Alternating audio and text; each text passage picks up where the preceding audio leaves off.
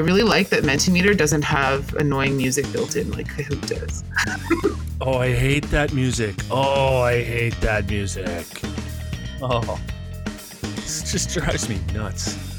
That middle test is really good for getting them to come back from Tim Hortons on time. A lot of us do open things, and we don't even realize that it's part of this open education movement. Hi, everybody, and welcome to another episode of Praxis Pedagogy Podcast. We have Laura Killam on this episode with us today. Laura is a creative educator from Sudbury, Ontario, with expertise using innovation to support open learning. She's got a Bachelor of Science degree in nursing and a Master's of Science in Nursing from Laurentian University. She's worked as a nurse and a researcher, and now she's an educator. And it was our pleasure to sit down and talk with her about her experiences and what she's doing. And a lot of good stuff in this episode. You're really going to enjoy it. She also has a blog and a YouTube channel that we'll provide the links for in the mystical show notes. So sit back and relax and enjoy our episode with Laura Killam. All right, we are recording 3, 2, 1. Hey, everybody, and welcome back to Praxis Pedagogy Podcast. We have a very special guest on the show today. Her name is Laura Killam, and she is from Ontario, Canada. She is a nurse, and that's all I'm going to tell you because, Laura, we want you to tell our guests who you are and kind of your background and how you got into ed. Okay, I always knew that I wanted to be an educator. I'm from a northern community called Sudbury, Ontario, and I'm not sure if it's because my mom was an educator or if it's because I've just kind of always liked teaching, but I went into my nursing education knowing that I wanted to teach nursing one day. So I accomplished my goal and I became a teacher at Cambrian College in Sudbury, Ontario. That's right. So Sudbury, Ontario, how many people live in Sudbury? Oh, I don't know. I'm sorry. All the hard-hitting questions here. Yeah, there we go. That's a hard question. Yeah, sorry. Okay. So how long have you been a nurse, Laura? Oh my God. Well, I graduated in 2007 and started working as a nurse. And I've been teaching since 2008, actually, but not full time. I've only been teaching full time for a little over 10 years. Very cool. Did you specialize in any of the nursing or did you just go into general nursing?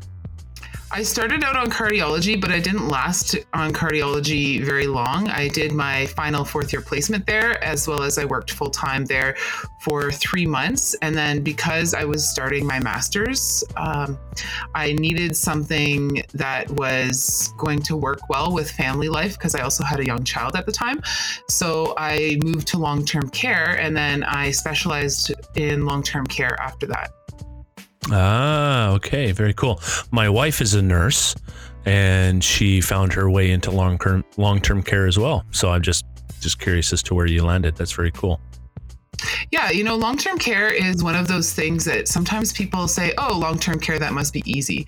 But it's actually not because as you might know, as a registered nurse in long-term care, you have a lot of responsibility and you need to draw on a lot of your assessment skills and make decisions. And sometimes you're it in the building. And so you have to make some really important decisions about client care.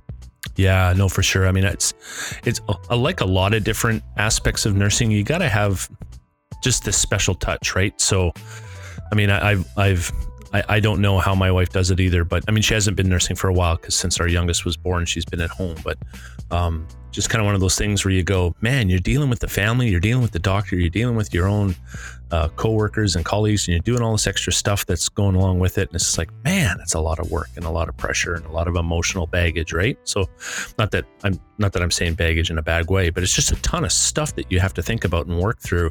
And then there's your own feelings and emotions with it too, right? Oh, yeah. Yeah, you deal with a lot of stuff in long-term care, and it definitely takes a lot of critical thinking and resilience. And, so we have to try and teach our students those skills. And sometimes those soft skills are the things that don't always come out on something like standardized testing, right? Yeah, no, for sure. When you mention critical thinking skills, are you finding students are coming to class with a good base for critical thinking skills, or are you finding like you're going to have to go and start right at the foundation of it? Oh, that's an interesting question. And I don't know if everyone would agree with me. I think that students come into our first year with a lot of uncertainty about how to manage nursing situations. But if you can promote their thought in the right ways, and if you can ask them the right questions, I think they actually do come with the skills. I teach in the first and third year of our program primarily, and I would say they're definitely better at bringing in the nursing knowledge when they come to the third year. But of course, that's something that we're teaching them in the program. I would say that the students do come to the classes with the ability to do it. They just sometimes don't know how to activate that ability. Let's say. Okay. That's cool.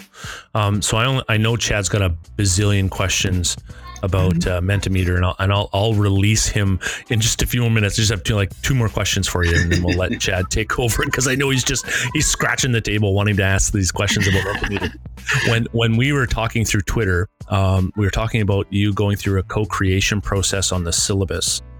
Tell us a little bit about that process, because I'm interested in that as well, and I'm kind of wondering how that's working out for you.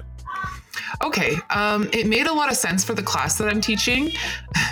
Sorry about the background noise. No, it's all cool. It's all good. I'm teaching a class to nursing students about how to teach. So my course outcomes had to do with a lot of things like setting learning objectives and setting expectations and evaluation of learning and planning of learning. So the first assignment in the course, worth 10% of their final mark, was actually to build the assignment expectations for one of three options. Two of the options were assignments that they would do later in my class, and one of the options was an assignment that they were actually working on for another class. So I worked with a colleague of mine in developing this assignment, and it was really interesting to see it unfold in the classroom. Students were a little bit I don't know if surprised is the right word by the activity, but then once it was explained and the expectations of the assignment were made clear, it was really nice to see them kind of take it and make it their own. Oh, that's very cool. Good. So have you finished the process with the students, and what was the outcome? The first assignment, so the 10% assignment is done. Two of the three other assignments have been completed now. And it was interesting to see what they came out with. Now, one of those assignments is in the other class, so I don't really know how it all unfolded. And my colleague and I are actually engaged in some action research now to try and get some feedback from the students and trying to evaluate how we could do this better next time. I can speak to one of the assignments that was in my class, and it was really interesting to see that several groups of students who were working on the same assignment came out with the same sort of structure for the assignment, because they actually took what they had done in clinical in the past and applied it in a little bit of a new way for my class. And they really kind of bought into it. And I think it really helped them learn what they needed to do in order to prepare for the NCLEX. This particular assignment that I'm talking about was actually a learning plan to prepare for the NCLEX. I would say that, in my role as the educator, I needed to make sure that they met sort of like a minimum standard. And initially I was a little bit concerned that students would go into this assignment and they would be like, let's do something super easy so that we all do really well, right? Yeah, exactly. Let's set the bar real low. But you know what? So I came prepared to make sure that the bar was set at the right level, but because that's kind of my role, right? But I was surprised that I actually had to talk the students down a little bit. So I had these minimum expectations, and I communicated what those were, but then the students wanted to do more and more. And so I said, okay, it's all right if you want to take this learning plan and make it, more meaningful for you and do more work than you need to. But for the purposes of this class, I need the assignment expectations to be achievable for everybody. And I need us to come down to maybe this level a little bit, which I think was really interesting. because it goes kind of against what you would think would happen. And that's something that resonates totally with me, because as I start to step into co-creation with my students and assignments, again, I had that fear that they would try to set the bar super low, and they are always exceeding my expectations. And I've done it now for 2 years. And every class, I've gone through like 3 cohorts that I've tried this with. And every single time I'm having to talk them down instead of trying to lift them up. And it's amazing what our students are capable of that we sometimes don't recognize. Yeah, for sure. So Laura, are you using any liberating structures in your application through this co-creation stuff? Like how are you getting the students comfortable with it? I've used liberating structures for in-class activities. Like I did the 2-4-1 all, which is one of my favorites in the beginning to sort of set the tone for what they wanted to learn from the course. And as part of this first assignment, I adapted a learner preferences survey that our Teaching and Learning Hub created so that the students kind of knew what the class liked in terms of learning strategies. And it was based on a UDL framework, Universal Design for Learning framework. But I wouldn't say that the liberating structures informed that particular activity. What informed that activity was more Universal Design for Learning as a theory. And I brought Melanie Young from our hub in, and she actually helped me facilitate the activity.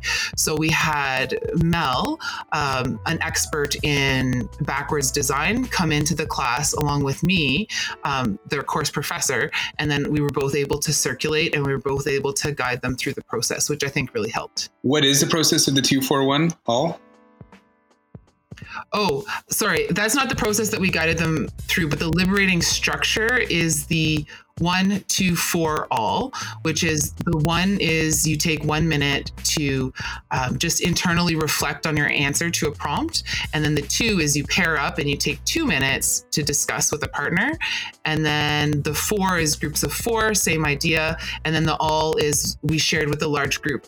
Now, because I teach a kind of larger group of students, sometimes when I do the all activity, I actually do it as a discussion, which I did in this class because there's only about 50 students in the class. But when I start getting above 50 for larger groups is when I actually use the Mentimeter for the all piece. Instead of having everybody talk, they basically get to text the screen and their responses come up on screen, and then I speak to a few of the responses. Oh, that's cool. So this will be a good transition, Chad, for you to start talking about Mentimeter. So I'll pass it over to you. So a few weeks ago, I tweeted out about how I was looking for somebody who could help me out if anybody's used SMS or texting quizzes. And you came back and you mentioned that you hadn't, but you used Mentimeter. And when I started looking into it, like the whole interactive presentation aspect of it is just unbelievable to me. And my mind spins when I see it, and I can't wait to play with it. Can you kind of walk us through what Mentimeter is and how you've been using it in your class? Sure. Mentimeter is a student response system, and basically it's web-based. You log on and you can create questions.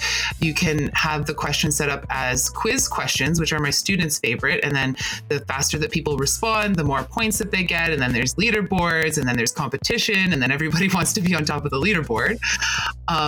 There's open-ended responses that can either be rolled into the quiz or not. There's some rating responses. You can, if you pay for it, so this is one of those things, it costs money. If you pay for it, you can import your slides right into the Mentimeter. So my process is usually to create my slides, which I do in Google, and then import them into Mentimeter and then put the questions on top.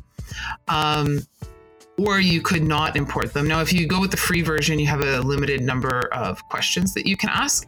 And right now through the hub, I am trialing the paid version. So I'm lucky because I get to ask as many questions as I want. With my first year students, and I don't know if it's because they were sort of new to all this technology, they preferred if all of my slides in Mentimeter was all in the one place. So I would do the thing where I imported the slides, and then I would have different types of interactive slides throughout. And I remember this one time, you can add interactives to the bottom of your slides. There's like a thumbs up, a thumbs down, a heart, a cat, and a question mark. I tell my students that the cat is for when you're falling asleep, like if I'm taking too long on a slide. This one time I put up a description in my first year class of one of their assignments that they had to do, and like everybody was thumbing it down. Everybody started to laugh. Yeah, that's so awesome. Funny. So it's totally anonymous. So your students can sit there and they can actually rate this stuff while in front of you and not have to worry about anything about them, you finding out who voted what. Yeah, exactly. It's anonymous. So some students do put in their name, and you can look after to see who had said what, but a lot of students call themselves something like random. Now, my third year group, so again, to individualizing to the learners, they actually prefer if I keep my Mentimeter slides separate. So what I end up doing is I go back and forth between the Google set of slides and the Mentimeter set of slides. The one thing that Mentimeter doesn't do that Google does, and I don't know if you've played with this, but your slides in Mentimeter have to be sort of in a line, like you start with one and then you go to the next one, then you go to the next one. Whereas in Google, you can link to different sets of the slides. So then like sometimes I'll have a slide where I ask students a question and I can click on something on the slide and it'll bring me to a different slide with the answer, and then you can go back. So that's one of the drawbacks I find of Mentimeter, is that you can't do that sort of jumping around as much, but it is an extremely effective tool. And all the surveys that I've done about Mentimeter have come back, like students are really happy about the use of Mentimeter in class. Well, it's so nice to get the students engaged instead of just lecturing at them. That's what I started using Kahoots like 5 years ago, which is very similar. It's just leaderboards and questions. The faster they answer, the more points they get. And it can be crazy how rowdy a class gets when you start getting involved with that. Yeah, they definitely get rowdy. Sometimes, but what I've asked my students is, there's a countdown thing for when the question times out and then the answers come up. So I've trained my students now that they can be as loud as they want until that countdown timer is done, and then they pause and they have to listen to the response, because that's where the teaching happens. So if all of my students are getting a question right, I'm like, great job, guys, and we move on. But if some of my students are getting it right and someone's getting it wrong, sometimes either, depending on how complicated it is, I'll explain why the right answer was right, or I'll say, okay, somebody who answered this, can you please tell everybody else why that's the right one? And then the class gets into a bit of a discussion. I really like that Mentimeter doesn't have annoying music built in. Like, oh, I hate that music. Music. My students like it at the beginning, and then they grow to despise it. And I actually turn my speakers off towards the end of the course because they can't handle it anymore. Yeah, I can't handle it at the beginning because I've used it before. And then depending if you're close to like Halloween, they get spooky music. They take the jingle. Christmas, it turns it into more of a Christmassy sound. So, yeah. I didn't know it does that. Still dumb. One thing I do love being able to use these as like formative assessments, and it gives us a pulse, like a finger on the pulse of what's exactly going on in our class. That's one thing that I super appreciate about when I first started using Kahoots, and I cannot wait to dive more into Mentimeter, because it sounds like it's way more interactive and there's more that you can do with it robust than say Kahoot. Oh, for sure, because you can ask different types of questions. I really like opening a class with one of the rating types of questions, because I can put multiple things on the screen and it's like, rate your level of comfort with the following topics. And then it helps me gauge how much to talk about those. Also a pre-quiz. So sometimes I'll do a pre-quiz that's very similar to the quiz at the end of the class. Usually I teach a 3-hour class, and so usually I have a quiz at the beginning, in the middle, and the end to sort of break up the boring parts of class. And the pre-one really helps me know what I need to talk about later in the class. And then the one at the end really helps me know if they've gotten it throughout the class. Have you read Small Teaching by James Lang? I've had the pleasure to listen to James Lang and who else was it? Simon Bates talk about the book, but I haven't had the pleasure of actually reading the book yet. Because one of his exercises, he talks a lot about how important pre-test and then mid-test and post-test can be. It sounded almost exactly like what you were saying. Pretest, it helps the instructor figure out where the students are at, kind of gauges, but it also starts priming the students for what's about to happen and to learn. So it gets their brain kind of moving. And then in the middle, when you have a mid-assessment, it just kind of reinforces what they've learned and then gives you a check-in as an instructor. And then at the end, it does it again. It kind of wraps it all up, which it sounds like it's working well for you. Yeah. And because my students are really competitive, that middle test is really good for getting them to come back from Tim Hortons on time. That's an awesome idea, actually. Nice. I love that. Hey, do you find that Mentimeter also helps with the cognitive load issues that students can suffer from? I think so, because they find the content fun. And I'm teaching nursing research, which basically I'm talking to them in Greek half the class. So the fact that they're really enjoying that class, I think is really good. Also, I'm blown away by the learning that's gone on in that class. And I don't think that it's all to do with Mentimeter. I think that it has to do with some scaffolding and some other things. But my students are really catching on, and they're performing extremely well on their assessments.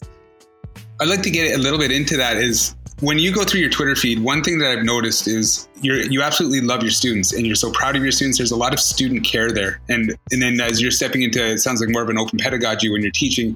What kind of started that for you? Was there like an impetus, or was it just one of those things that it's always been part of your nature? But there just seems to be such a pedagogy of empathy and care within the way you speak. I would like to think that I've always been a student advocate, and I kind of did a little analysis of my timeline as an educator, as an exercise for teaching these guys in the teaching class about the development of an educator.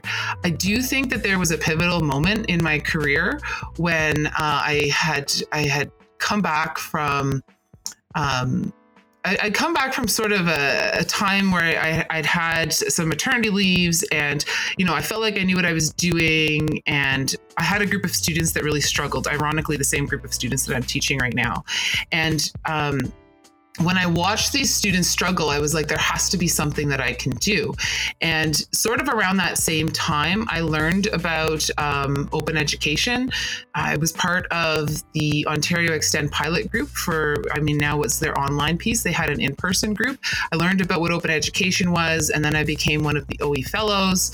And I spent a good year and a half really investing a lot of my time into professional development, learning about inclusion and learning about empathy, and trying to be more purposeful about implementing that into my teaching.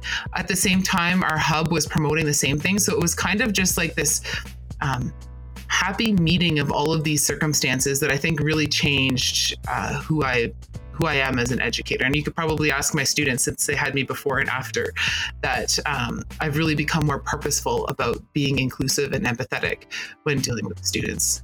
That's awesome. Your OER fellowship, that was with eCampus Ontario? Yes, it was. And was there a research element to it, or was it just that they just support you in what you were doing and you had to write a little bit about it?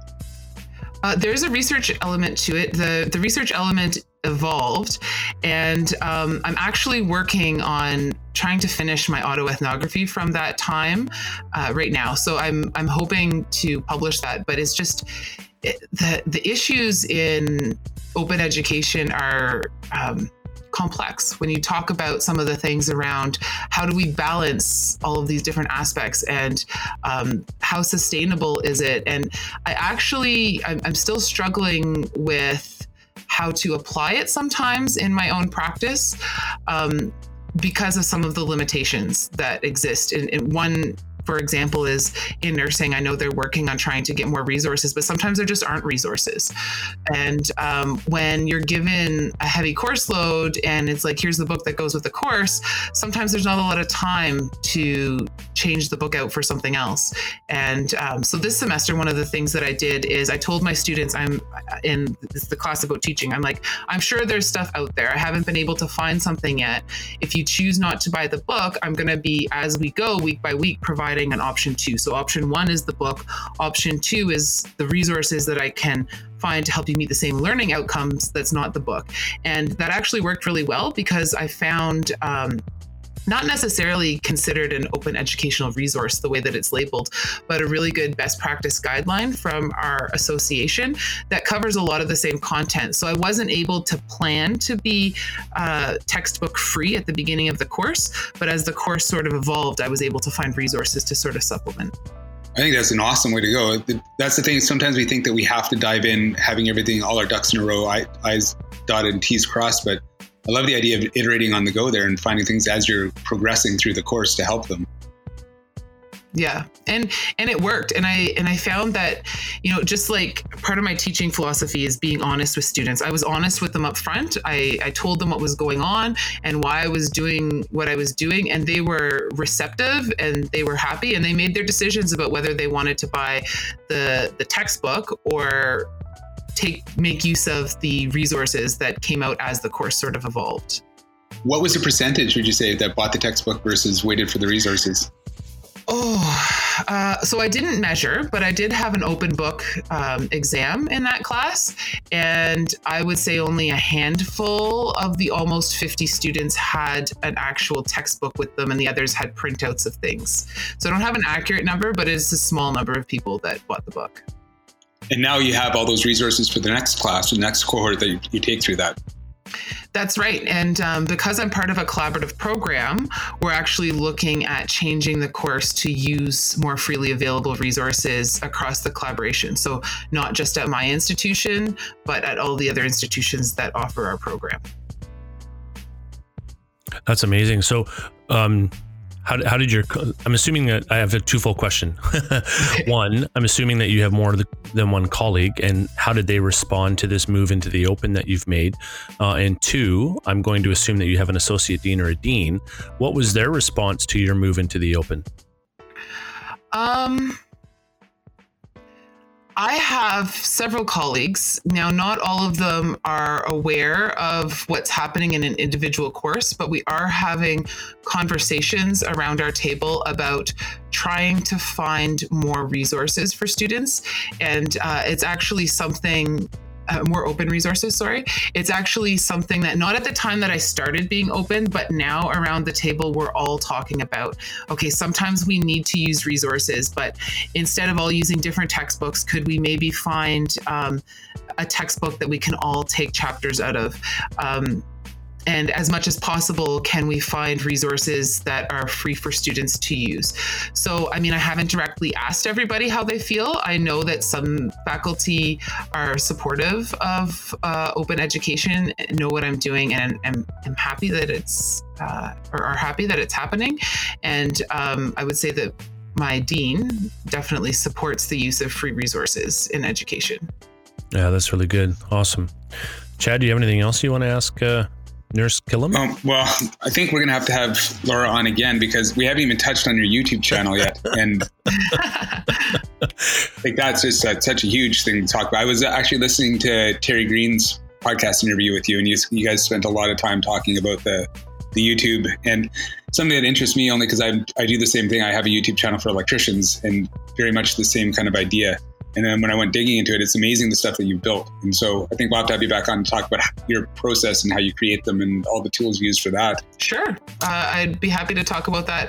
YouTube was kind of my, I was open before I knew I was open thing. The gateway. Totally, 100%. Gateway it is. drug. It's a gateway when you start. Yeah, because I started doing the same. I was building resources for my students to help them out. Yeah. And then kind of posted them there, and it just kind of grew from there. Well, yeah, I've only been intentionally practicing open pedagogy for the last 2 years. But if I go back and I look, like I started YouTube a long time ago, and that, depending on how you define open education, is pretty open. It's still on YouTube, so YouTube collects data. Yeah, and there are definitely some issues with using YouTube. It's not as open as they make it look. But then also, I've encouraged students, even back in 2013, if I look at an old syllabus of mine, I was encouraging students to make meaningful work and post it online for other students to use to study for their tests. So I think I'm seeing the same thing happen with my colleagues. A lot of us do open things and we don't even realize that is part of this open education movement. And sometimes I actually wonder how important it is to label what we're doing as open pedagogy, or if open pedagogy is just good pedagogy. Yeah, that's a good point. I think that's a powerful statement. I think I'm writing that down because that's going to be a new episode coming up here. But lots of stuff to write down. Sorry, Tim. Just being at that Open Ed conference and talking to people, like that was such an ongoing theme about everybody says, oh, I was into open before I knew what open was. And I think there's so many of us out there, and it would be nice to let people know that there is that kind of movement out there, or philosophy or way of thought, or whatever you want, how community or however you want to define it. I mean, that is for us almost the hardest part, is how do we define open pedagogy? How do we define open education? And there's definitely not one definition that you can always point to. Yeah, and I've sort of become a little bit comfortable with the ambiguity. I think that my year as an open fellow with eCampus Ontario definitely opened my eyes to some of the possibilities of open education. I'm more intentional and I've leveled up my game, so to speak.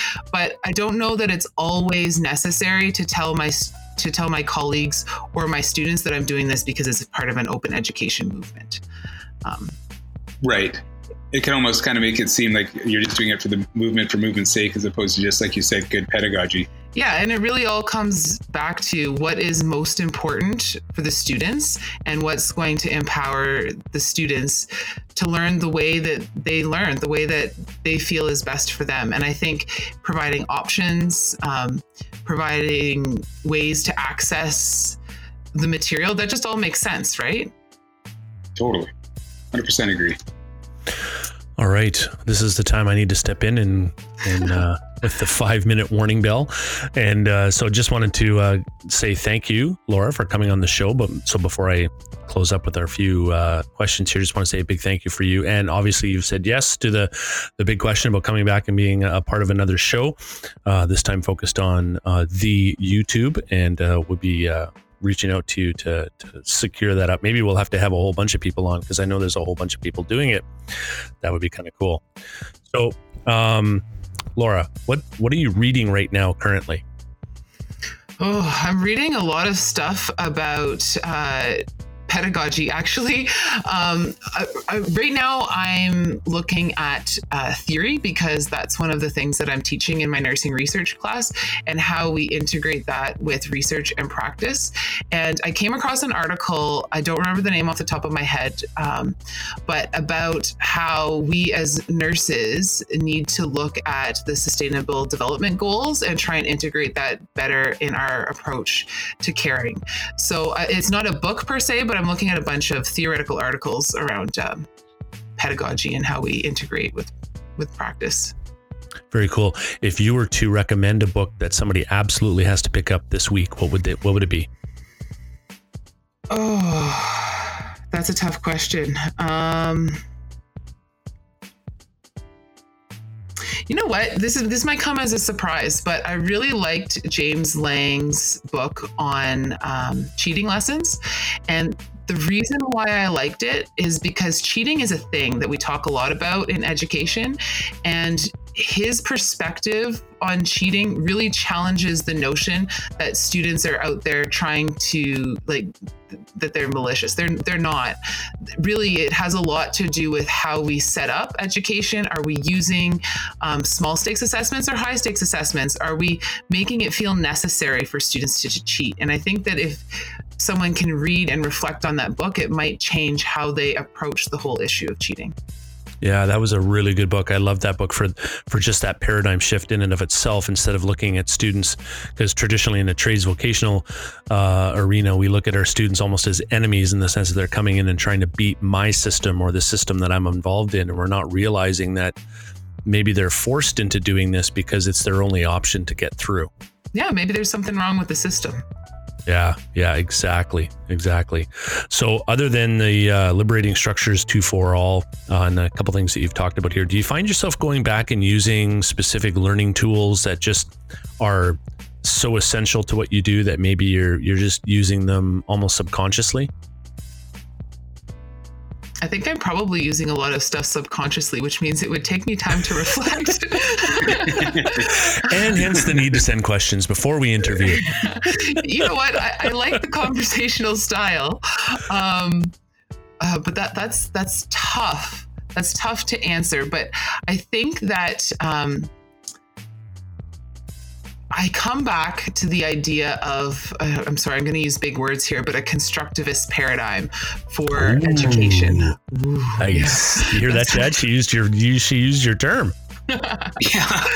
I'm in the middle of my thesis right now, and one of my frameworks is constructivism. Oh, well, you know what? I teach constructivism, and in the Registered Nurses Association of Ontario's best practice guideline that I was talking about earlier, they contrast the traditional mode of teaching, where the teacher is the expert, to the constructivist and the constructivist paradigm. And I think that a lot of what I do really comes down to that idea that, you know, we need to connect with learners, and we need to not be seen as necessarily the expert, but the guide. And if we're guiding learners, I think that's really what a lot of what I do comes down to, because we treat them as if they are knowledgeable, we respect them, we're honest with them, and we actually listen to what they want and what their feedback is. And I can tell you from what I've seen with my students, that is way more effective than being the talking head at the front of a classroom. I 100% agree. Yeah, I 100% agree too. Yeah, that's good. Glad we all agree. That's awesome. All right. Well, thanks again, Laura, for being on the show. This has been thank you so much. So fabulous. And we will have you back for sure. And that's awesome. Thanks again. So everybody, for those of you listening, Laura has a very positive and I would say large online presence. So we will include some links and all that fun stuff in the Mystical show notes. And I promise that we'll get those Mystical show notes out with episodes coming up so that you can go ahead and click. If you don't want to look at show notes, then just plus replay this, because this episode was that good that you'd want to listen to it over and over and over again. So that's good. If you're listening to us on iTunes, please rate and review us. Give us a 5-star, because that would help us make us feel very special. And we're also on Spotify, and we're on all the other platforms that you can find us. And don't forget to follow Laura on Twitter at Nurse Killam. She is there. And thanks again, Laura, for being on the show. You're very welcome. I actually have a question for you in terms of your podcast. It relates to what you just said. What is the best way to subscribe so that I'm notified when your podcasts are posted? Oh, Chad, let her know. Well, it depends which platform you use. Are you an Apple Ecoverse user? I am not. I have an Android device, and so I've been listening to your podcast from your website. Oh, okay. Overcast is a good one. I'm sorry to hear that. It's a good website. Overcast, definitely go through and look at, there's different podcast players, and it's one of those things where it's just kind of personal preference. So I think Overcast is a good one for Android. This is that one good thing about, as Apple has a lot of problems, but yeah, the one thing that they do well is their podcast players. Can you use Stitcher on Android? Yes. Yeah. So there's a Stitcher app as well. We're on Stitcher, Laura. Okay, I'll have to figure out what those things are. I do like podcasts, and I enjoyed binge listening to your podcast one day. Nice. But I need to get better at getting the notifications that the podcast are coming. Yeah. And that's what those apps will do. Like Stitcher will send you a little notification. Obviously, if you set the notifications on, then every podcast you subscribe to, as soon as they release a new episode, you'll get a notification about it. Okay. Awesome. Thank you so much.